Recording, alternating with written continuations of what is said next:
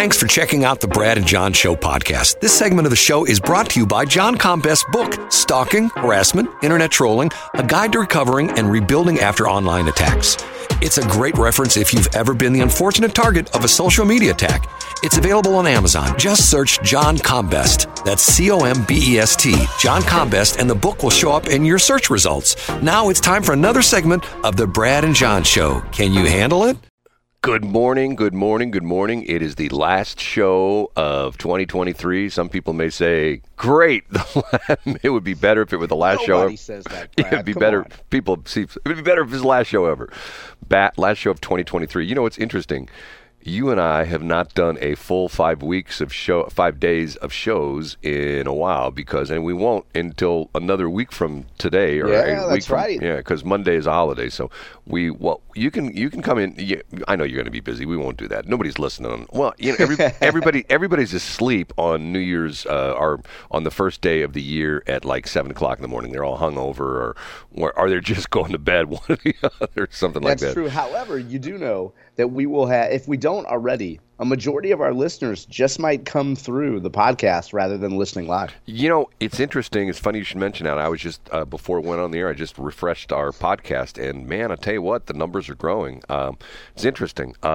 And I have people that tell me that they don't listen to the show live, but they do listen to the podcast. So, you know, yeah, we've started to promote it on social media, so it's a great thing. That's the reality of everything changing. I mean, it used to be everything was what they call a linear broadcasting, where things came at a specific time and they followed one another in an order. Like like in television, perfect example. News comes on at 5:00, then local news. Then at 5:30, it's the national news. Then at 6:00, it's local news again, and then at 6:30, it's Wheel of Fortune, and at 7:00, that's linear broadcasting. And on demand is whenever you want it, it's there for you. Which I do that a lot myself. I'm a big YouTube guy. I love YouTube. By the way, I keep wanting to mention this. We come out of that spot from Gene Simmons, the Gene Simmons show. Yeah. I have a really good Gene Simmons story of how he was in the studio with me years ago. No way, really? Yeah, and it was interesting because it was one of the first times that he was out in public without makeup. And so he kept the gimmick up for a long time. He kept it up in public? Well, yeah, They were. Wow. I didn't know that. I didn't know that he wouldn't appear without the makeup on. Well, nowadays he could never get away with that because somebody would follow him, somebody would be on his tail, somebody would be dogging him, and the paparazzi or just Joe average social media person. Guess what? I got a picture of Gene Simmons with no makeup on. Right, of course. But back in the day, it was a little easier to get away with that. But anyway, I'll tell the story sometime. It's actually a funny story of what he gave me, and which I gave to my brother, and my brother threw it away because he hated Kiss. And most people, when they say something that Gene Simmons gave them, it's communicable, Brad. I hope it wasn't anything communicable. Well, let me put it to you this way. If I had what he gave me, and he personally signed it, if I had what he gave me, I think I could probably get $2,000 or $3,000 for it on eBay. Wow. And I am not kidding. I mean, maybe even more than that. Because the interesting thing is, do you ever watch Pawn Stars? I'm familiar with it. Yeah, I haven't watched it much, but I know what it is. The big thing they always push is provenance. You know what I mean? You know what provenance is? No, I don't. Provenance is can you essentially in the legal field, I guess it would probably be best known as like line of custody. Or what was it? Is that what it is? Line of custody? Yeah, I know what you're saying. So in other words, chain of custody. Chain of custody. Yep. In other words, the police arrive on the crime scene. Officer Smith picks up the knife. He puts it in an evidence bag. The evidence bag is driven back to the crime lab by Detective Jones. Detective Jones, it's that kind of thing.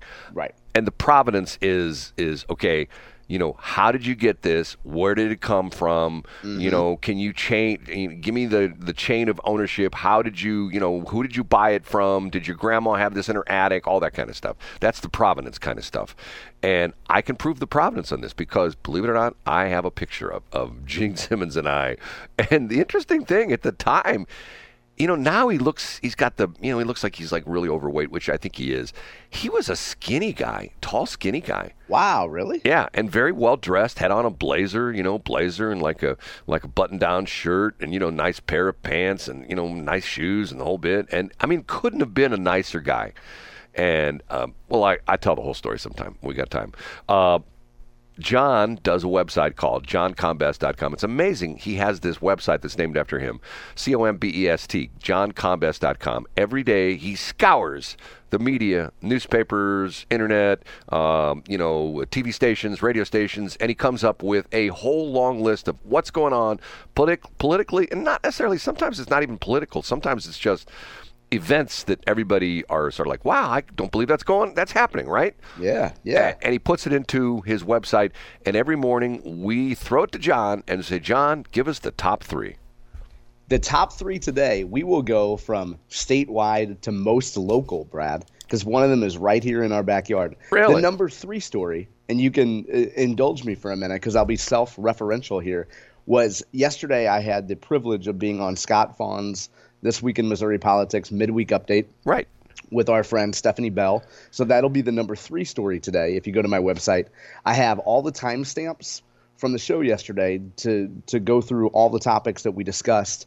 The main takeaways are we looked at the biggest headlines and biggest stories from the Missouri legislature in 2023, and then we made predictions for the upcoming year, including where we think the governor's race will land, if we had to call a winner today, events that we expect will happen in 2024. So it was a rip-roaring good time. You can find the link to that at johncombest.com today, along with timestamps. If you just want to listen to 1 minute of it, or you want to listen to 60 minutes of it, it's all there. Can I throw something in? For reference, when you mentioned Stephanie Bell, some people may not know who she is, but if you are in the Columbia, Jefferson City area, you probably know exactly who she is. First off, she's been a very high-profile attorney for a long time.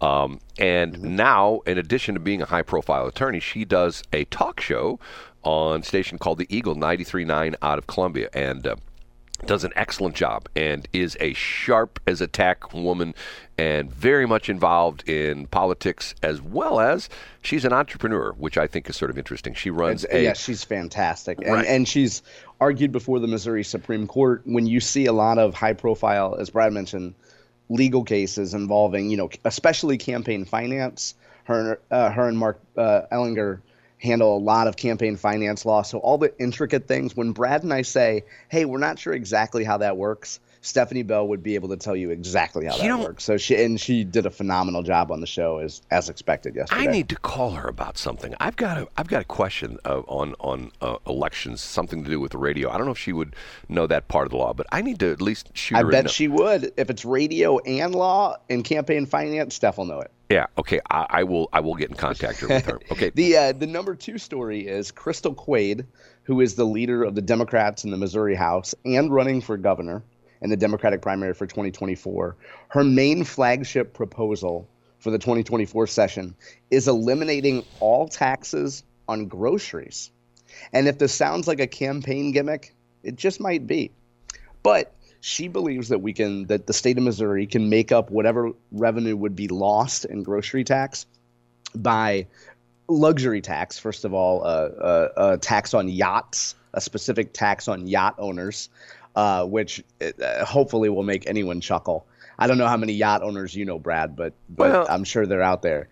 And then secondly, an increased tax on foreign land ownership. So, for example, when the Chi-Coms or the Russians or even the Germans own farmland in Missouri, we should tax them a little bit more. The catch of all this, as you might expect, to head off your question, Brad, and question of many of our listeners, would be how in the world are local municipalities going to make up their grocery tax? Now, for Crystal Quaid's part, she says that the state can set up a fund to help these local municipalities make up that lost revenue. To be fair, I haven't read if she's been more specific about exactly what that local government fund would look like. I don't know. But she says she has a plan for that. So in my opinion, offering my analysis here, it's a fantastic gimmick in a year where everybody's just getting taxed to death when you go to the grocery store and you can't believe how much you're paying.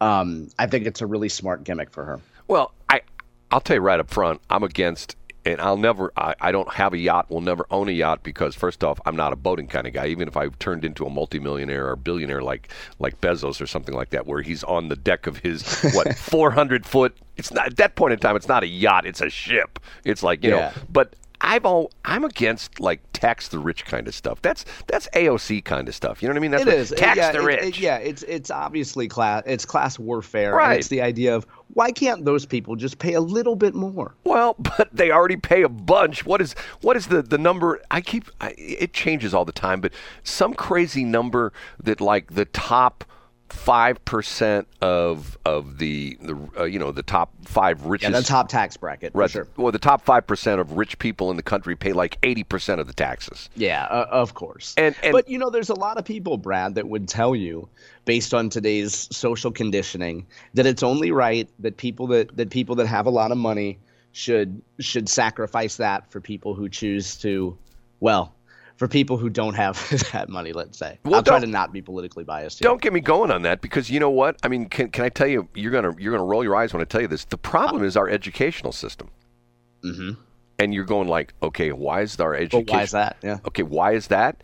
Because what do teachers teach? They teach their career path. Go to junior, go to grade Absolutely school, right. Yep. Go to middle school, go to high school, get good grades, get a college degree. And that's their career path. And how do they get that college degree? They take on a ton of debt. Well, now they do. and then they're angry about it. And then they want the government to come in and say, you don't have to pay that money that you borrowed. Right. Well, don't go there with me on that. You know what? A highlight of the show yesterday was Scott Fawn is not, to put it mildly, not a fan of the Missouri educational establishment. So I got him ginned up a little bit. And that maybe this is my value as being either a co-host or a guest, Brad, is getting my friends ginned up. So I might get you started. Maybe later we'll talk about public radio. Who knows? Well, no, but see,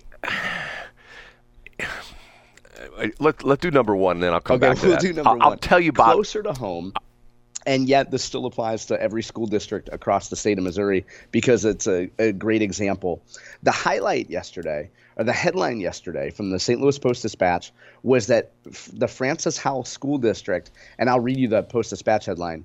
It says, Francis Howell School Board reinstates Black history, Black literature courses after blowback. So what you might assume when you hear that headline is that, oh man, they got weak knees and now they're going back to the old curriculum. No. The story gets better and there is a twist. The Francis Howell School Board, after hearing so many complaints about the fact that they eliminated Black history and Black literature classes, came back yesterday and said, okay, we will reinstate Black history and Black literature, but we're going to take a fresh look at the curriculum.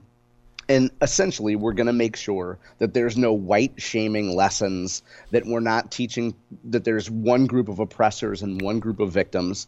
And because the curriculum is being refreshed, the social justice warriors are apoplectic.